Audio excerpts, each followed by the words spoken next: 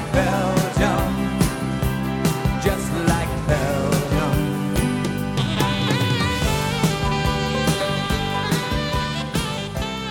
Well, welcome to Deep Tracks Radio. It was not that easy trying to find a song for this week on the podcast, but we went back to a lesser-known Elton John song from 1981, I think, Just Like Belgium. But that fits, and welcome. This is the Fright Club podcast. I'm George Wolf. I'm Hope Madden. And we are live at the Gateway Film Center. Yes!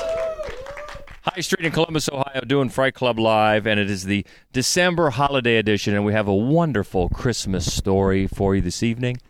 And it's one of our top 5 Belgian horror movies, and one that we think might be the all-time leader in lists here on the Fright Club, yes? Yep, I was thinking that it might be, because it is. This film is in my personal top 10 all-time. I love this movie so much, which strikes, I thought to myself, well, then I bet it's been on a lot of my lists. Yeah. That seems likely. And it is. I think it is the belt holder. It's with 8. Okay. This has been the on Clubhouse 8. Leader. Clubhouse Leader. This has been on 8 of our podcast lists. All right, so we're going to see Calvaire here in just a little bit. But first, we got some business. We have business from last week. We do. I just want to. So last week we finally did Best Black and White Horror, and got with our buds from In the Record Store podcast, Vince and Grant. And I tell you what, I got to give them a shout out because they came prepared. They did some homework. They had some did. good lists. They did. And some good, thoughts about why they chose those films. So nice work for them. But we had some complaints. That's all right. And I don't want to get whiny about it, but complainers, do you have any idea how many black and white horror movies there are? A great deal. There is a great many, but so Derek wanted to see Carnival of Souls. He's not the only one. Carnival of Souls is a great and one. There he is, yeah. So duly noted, my friend. And you're not the only one. That was a popular one. Our old friend Knack Mac wanted to see M. M almost made the list. I really do like M a great deal. It's a great movie. And then Knack Mac and also Colossal Bandit. They wanted to see Freaks. Now, to be fair, we talked about Freaks. We talked about it. But you always yell at me when I say, well, let's not talk about that because we just talked about it 2 weeks ago. You always just jump down my throat about that. That shouldn't be a problem. It was in the also-rans. It's not like it was ignored. It was in the also-rans. I know. I'm just poking at you. And then they also wanted to see the black and white version of The Mist, which is great, but come on. So anyway, that's my crybaby business. And then didn't that get us talking about the black and white chrome version of Mad Max, which Knack Mac brought it up, yeah. Yeah. Did anybody see that? Yeah. Is it awesome? We never got around to it, but I love that movie. We both love that movie so much, Fury Road. So much. That I would like to do that. We missed that somehow. But yeah. Although, I think the color version is pretty spectacular. Oh, it is. Like the color of the sand is really golden colored, and then I'll watch that no matter what color is in it, really. Agreed. But we're getting off the track. We are. Does that cover the business? That's right. Shout-outs. Okay. I do want to just point out, so I don't know if you know, we talk about Dark Dave on here a lot because he's sort of a constant presence. And if you get the opportunity, he is Phantom Dark Dave on Twitter. He writes poetry, he makes short movies, and he does these weird VHS tape battles all the time. He's just a fun guy to follow. Yeah, we've got a little side group that I think got together through us, and then they've gone off and they're doing their own thing. Yeah. So, it's like we're proud. We're watching them fly. We might be taking more credit than we deserve. Maybe we do, because he does bring up these cool movies to battle it out, old VHS tapes of which one is better. So anyway, shout out to him. So and everybody that chimed in about the black and whites, thank you. And we're moving on to Belgian, Just Like Belgium, our favorite Belgian horror films. And I'm surprised how many we've talked about almost all of these before, haven't we? No, number 5 we haven't. Right? We have. We have. We have talked about number 5. Was I here? It's funny. You may not realize how many great horror films come out of Belgium, and it's a lot. And they get mixed up with the French horror films, which are kind of my favorite, actually. I love French horror films.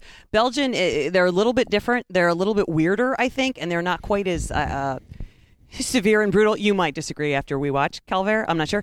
But there are 2 that could have made the list. I can't go Fuzzy Math to 7, so I just want to talk about for 1 second Cub, which is a flawed but very interesting movie, and also The Strange Color of Your Body's Tears, which is just a complete head trip, and it's really Italian for Belgian, but still it's worth checking out. So I just wanted to mention Cub those was just 2. a couple of years ago, right? Yeah, about 2, maybe 3 years ago. I enjoyed that one. I'm actually surprised that's not on the list. Well, these are 5 very strong movies.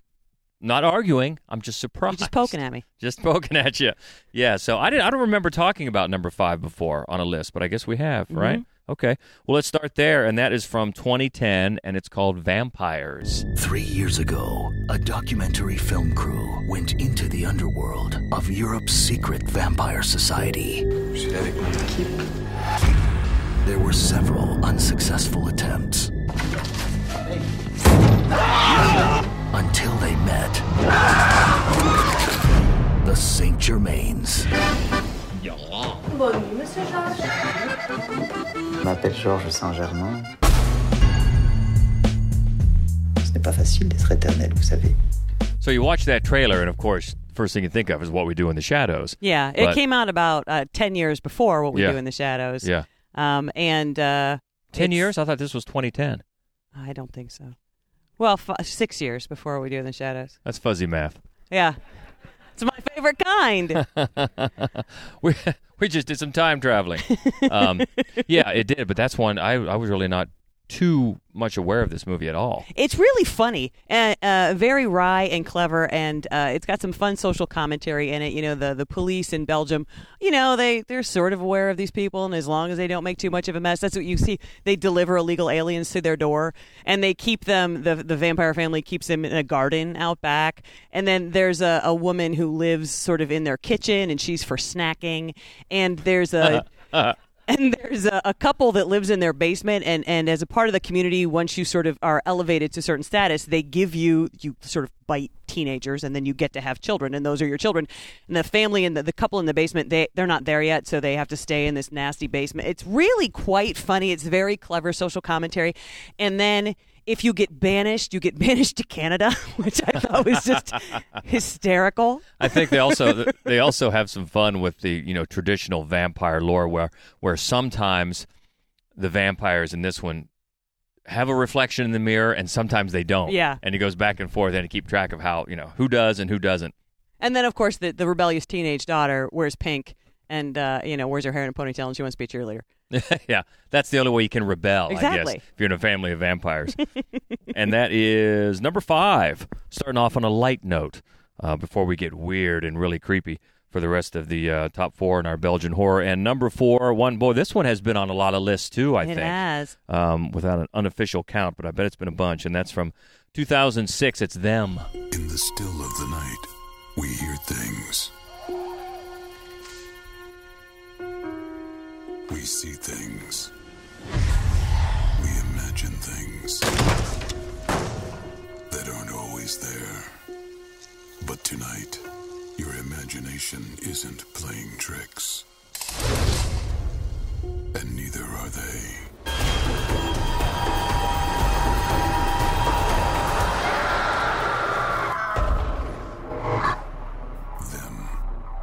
I love this movie. It's this great cat and mouse film. It's very short. It's well under 90 minutes long. And it's just incredibly tense and fast-paced. It's got a lot of The Strangers. And it actually came out before The Strangers, but it's got a very similar concept. Yeah, definitely. A little bit of Eden Lake for me, which some of you would know. I love some Eden Lake. And it's interesting because, for one thing, the main characters seem very normal. It's a couple of teachers who've moved to Belgium to become teachers and living in this old, giant, big house, and they haven't lived there long. And what are these creaks? Are they just regular noises? They're not, by the way, P.S. And I don't want to, especially because the trailer really doesn't give away too much. I don't probably want to give away too much if you haven't seen it. But there's a particular theme in this movie that I have always found very scary, and I love horror films that exploit this particular theme, and I think this movie does it better than a lot. And it's the true story, the true events that were based on they were based on an Austrian couple that was terrorized by 3 teenagers in a vacation home in Romania. So that's the based on actual event story. And actually, when it came out, they tried a little bit of the Blair Witch type of viral type marketing. They, as a gimmick, the official website for the movie ran a mock news interview where a woman who was supposed to be the one character's sister pleaded for her safe return of her missing sister and Lucas. So they try to get on a little bit of that on a smaller scale, but Sure. to get you feeling like, hey, this might be because, as we said, it was based on a real event. But one of the things that's great about it is, I mean, it wastes no time. It's just very spare and brutal, and strangely poignant, and it really plays on your emotions and just keeps you sort of incredibly tense the entire time. And some of it involves, you talk about a phobia. When they're crawling through, they crawl through a lot of tunnels and tight spaces, and I hate that. I just hate that. And apparently the lead actress did too. And according to the director, a lot of that scare on her face was real because those tight spaces, like in The Descent, when she's caught and you think she's going to be caught forever in that, oh my God, I hate that kind of stuff. But we won't go into the other type of theme that it touches on for fear of spoilers, but it's tense and it's fast paced and it's go. Yeah, it is. Right up to the end. So that is our number 4. 2006, It's Them leads up to our number 3 from 2014. Hallelujah.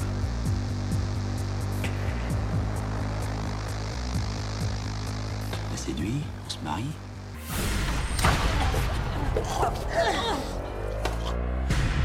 So this film is loosely based on the Lonely Hearts Killers. And there are at least 2 other films that I'm aware of that are the same basic concept, the same basic story. One of them has John Travolta, and it's god-awful. And Salma Hayek. I know.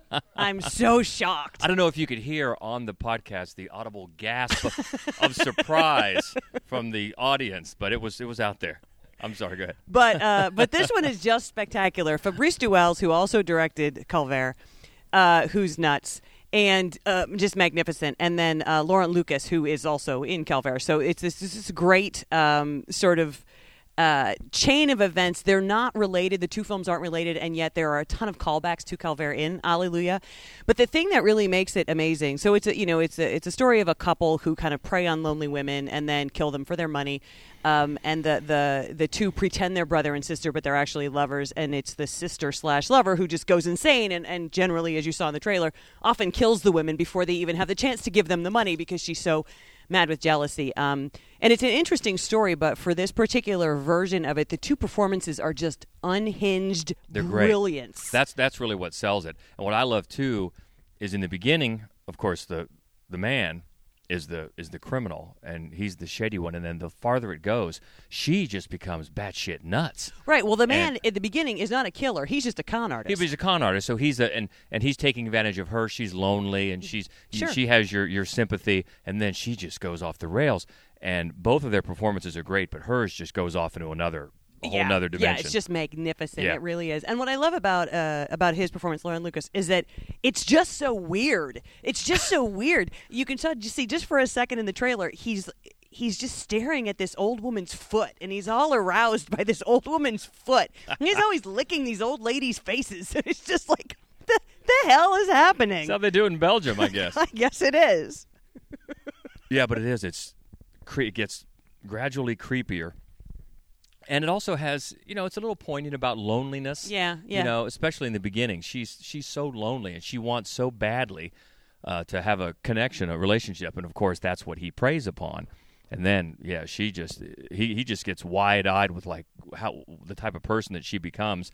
And then if you see it, it's one of those like Calvaire where you kind of have to pay attention to the ending and decide what do you think it's saying. There are different. I think there are multiple interpretations you could have without spoiling anything about what the ending might mean. So we'll leave it at that. Okay. I guess. But Calvaire is kind of the same way. And that is number 3, Hallelujah. And number 2 in our top 5 of our favorite Belgian horror films, 1992, Man Bites Dog.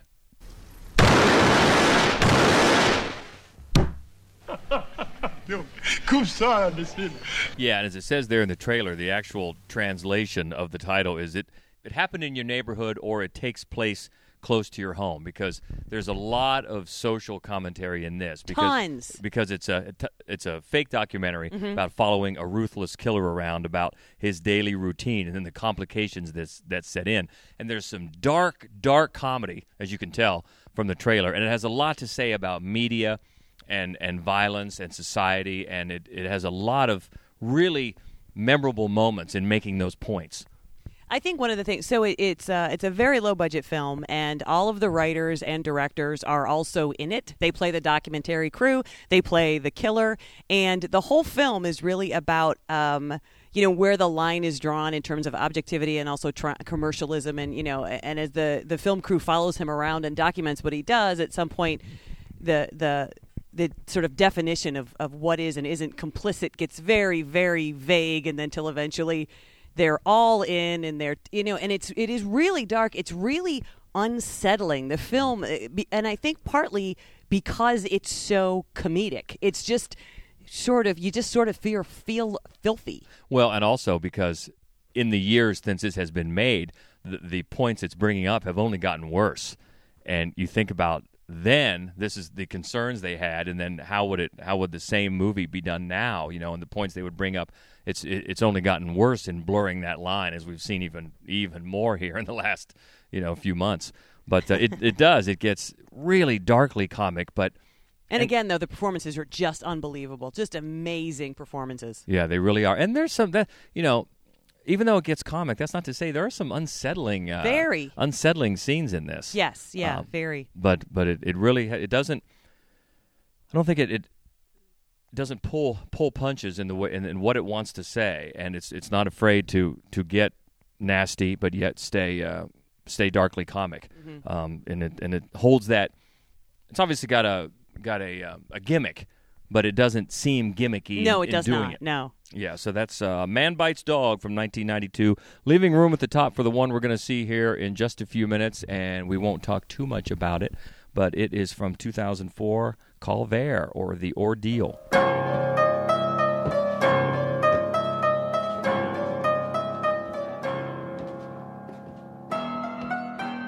Okay, let's sneak away so we can talk about it. So it's a few days before Christmas, and Mark is a traveling entertainer whose van gets stuck in a remote wooded area, and he finds a place that he thinks he can get some help, and then he's in for, as the title says, an ordeal. Yeah, I reviewed this movie when it came out, and I said that if David Lynch had directed Deliverance in French, it might have been Calvaire. That still fits, because it's all those things. It's creepy, and it's weird, and it's freaky, and yet it is set right before Christmas. It has this weird parallel to a religious story. Yeah, and there are definitely some religious symbols. We don't want to give those away at all. But you know what else I really love about it? It's going to remind you of a handful of movies. You already brought up Psycho, and it's got a couple of moments throughout that make you think of Psycho. There is a lot of taxidermy, for example, and there's some dialogue that is pulled directly from the movie, like you said. Especially the one dinner scene. Yeah. But then the other thing is there is a dinner scene that when it starts, this camera starts rotating around, and Mark is crying and wailing, and the other two people are kind of laughing in this menacing way, and then the camera spins, and you can't help but think, God, this is just like the Texas Chainsaw Massacre. And then there's this extreme close-up on Mark's eye, and you're like, it is! It's just like the Texas Chainsaw Massacre. So it's interesting how, excuse me. And Mark is the traveling singer. The poor singer. Yeah. It's just, it's interesting. I mean, you would never call this movie derivative in any possible way. It's a unique and bizarre experience, but it's interesting the way Duell's, pays tribute to some influences throughout. Yeah, and it's got a lot of different themes working in it that the movie lends itself to different interpretations. I'm always fascinated to read people's interpretations or talk to other people to think about what certain scenes may mean or don't mean. And I like how in the beginning, before his van breaks down, Mark the singer has a woman that was in the audience at one of his performances. A couple, actually. Yeah.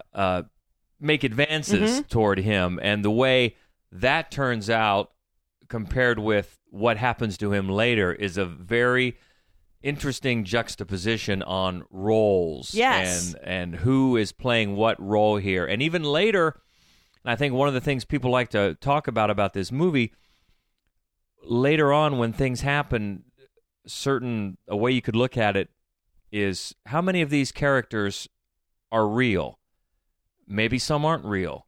Maybe there's only a very limited number of actual characters in this movie, and then go on and on. I'm not saying that's what I believe. No, I'm yeah, saying, I can't really get behind that theory, but I can see where it could take some root. But one of the things, and you and I have talked about this before, I mean, it asks so many questions that it doesn't answer. Like, for example, where are all the women in this village? Right. Where are they? Mm-hmm. That's one intriguing question. And Bella, what? Bella is the dog, by the way. What happened to Bella? Yeah. It's just... And the guy that's chasing him Boris, all the time, and look at Boris, who's looking for the lost dog. And then, of course, we have talked about the dance scene. Yeah, epic. Which might have been the reason we had a podcast on dance scenes. I think it was. Although, you know what? Once we did that, we looked into it, and there are a lot of great dance scenes in horror movies. This is the one that if nothing else, you walk out of this movie, you will always remember that dance scene and just that weird. Really the only two places in the movie where there's any music at all. Just that weird piano. It's hardly even. It's just banging on a piano in some sort of rhythmic method that starts them swaying back and forth, and that's some sort of dance, and it's hypnotically weird. It is. And you know what though? I mean, I don't want to sell it as a cheery film. It's a difficult movie to watch. It's brutal. It's not cheery. No, it's brutal in many different scenes and in very different ways. Tough to watch, but kind of I think a theme through most of these films on this list is this just bizarre sense of humor that isn't funny. It's more unsettling than anything. Yeah. And again, another part of this movie that can be read different ways is the very end, maybe the last one of, if not the last lines of dialogue. Yes. What it means, why it's said, that can be debated back and forth too, without giving too much away. So it's easily number one on this this list. We have a lot of love, and if you've listened to this podcast, you know that a lot of love for Calvaire, or The Ordeal from 2004. So if you haven't seen it, please do look it up. And with that, we better get back in there and watch it. So we're going to see this in just a few minutes, and I know some people here haven't seen it, so we're not going to certainly give anything away. But just a couple of things to think about while you're watching it. The very limited use of music, how they use it and how effectively they use it. Also, there's a dinner scene between the two main characters, and just something to keep in mind, it was modeled after conversations between Norman and Marion in Psycho, how the way the conversations go back and forth. And again, another one like his other film we talked about, Hallelujah. Think about the ending and what it might mean. In fact, one of the last lines of dialogue, and I will leave it at that. I think that you guys are going to love it, particularly the dance scene. That's my guess. I think you are all going to love the dance scene in this movie. Great. And I think George would look nice in a red flowery dress. That's what I think. That's what I think. No animals were harmed as far as I know. That's all I'm saying. And we just want to let you know, so this podcast will be up on Monday. The next podcast that we do, we are going to count down the 10 best horror films of 2016 with our co-host, Bridget Oliver from Columbus. Thank you so much for joining us. She argues with us about the Neon Demon. And with us, I mean me. She argues with me about the Neon Demon. And those will both be up madwolf.com. This one will be up on Monday. And as always, keep the feedback going, the conversation going on Twitter. We're at MaddWolf, MaddWolf, or MaddWolf Columbus on Facebook. And with that, I'm George Wolf. I'm Hope Madden. And this is the Fright Club Podcast. Stay frightful, my friends. Well, Merry Christmas. It's Calvaire. Yay!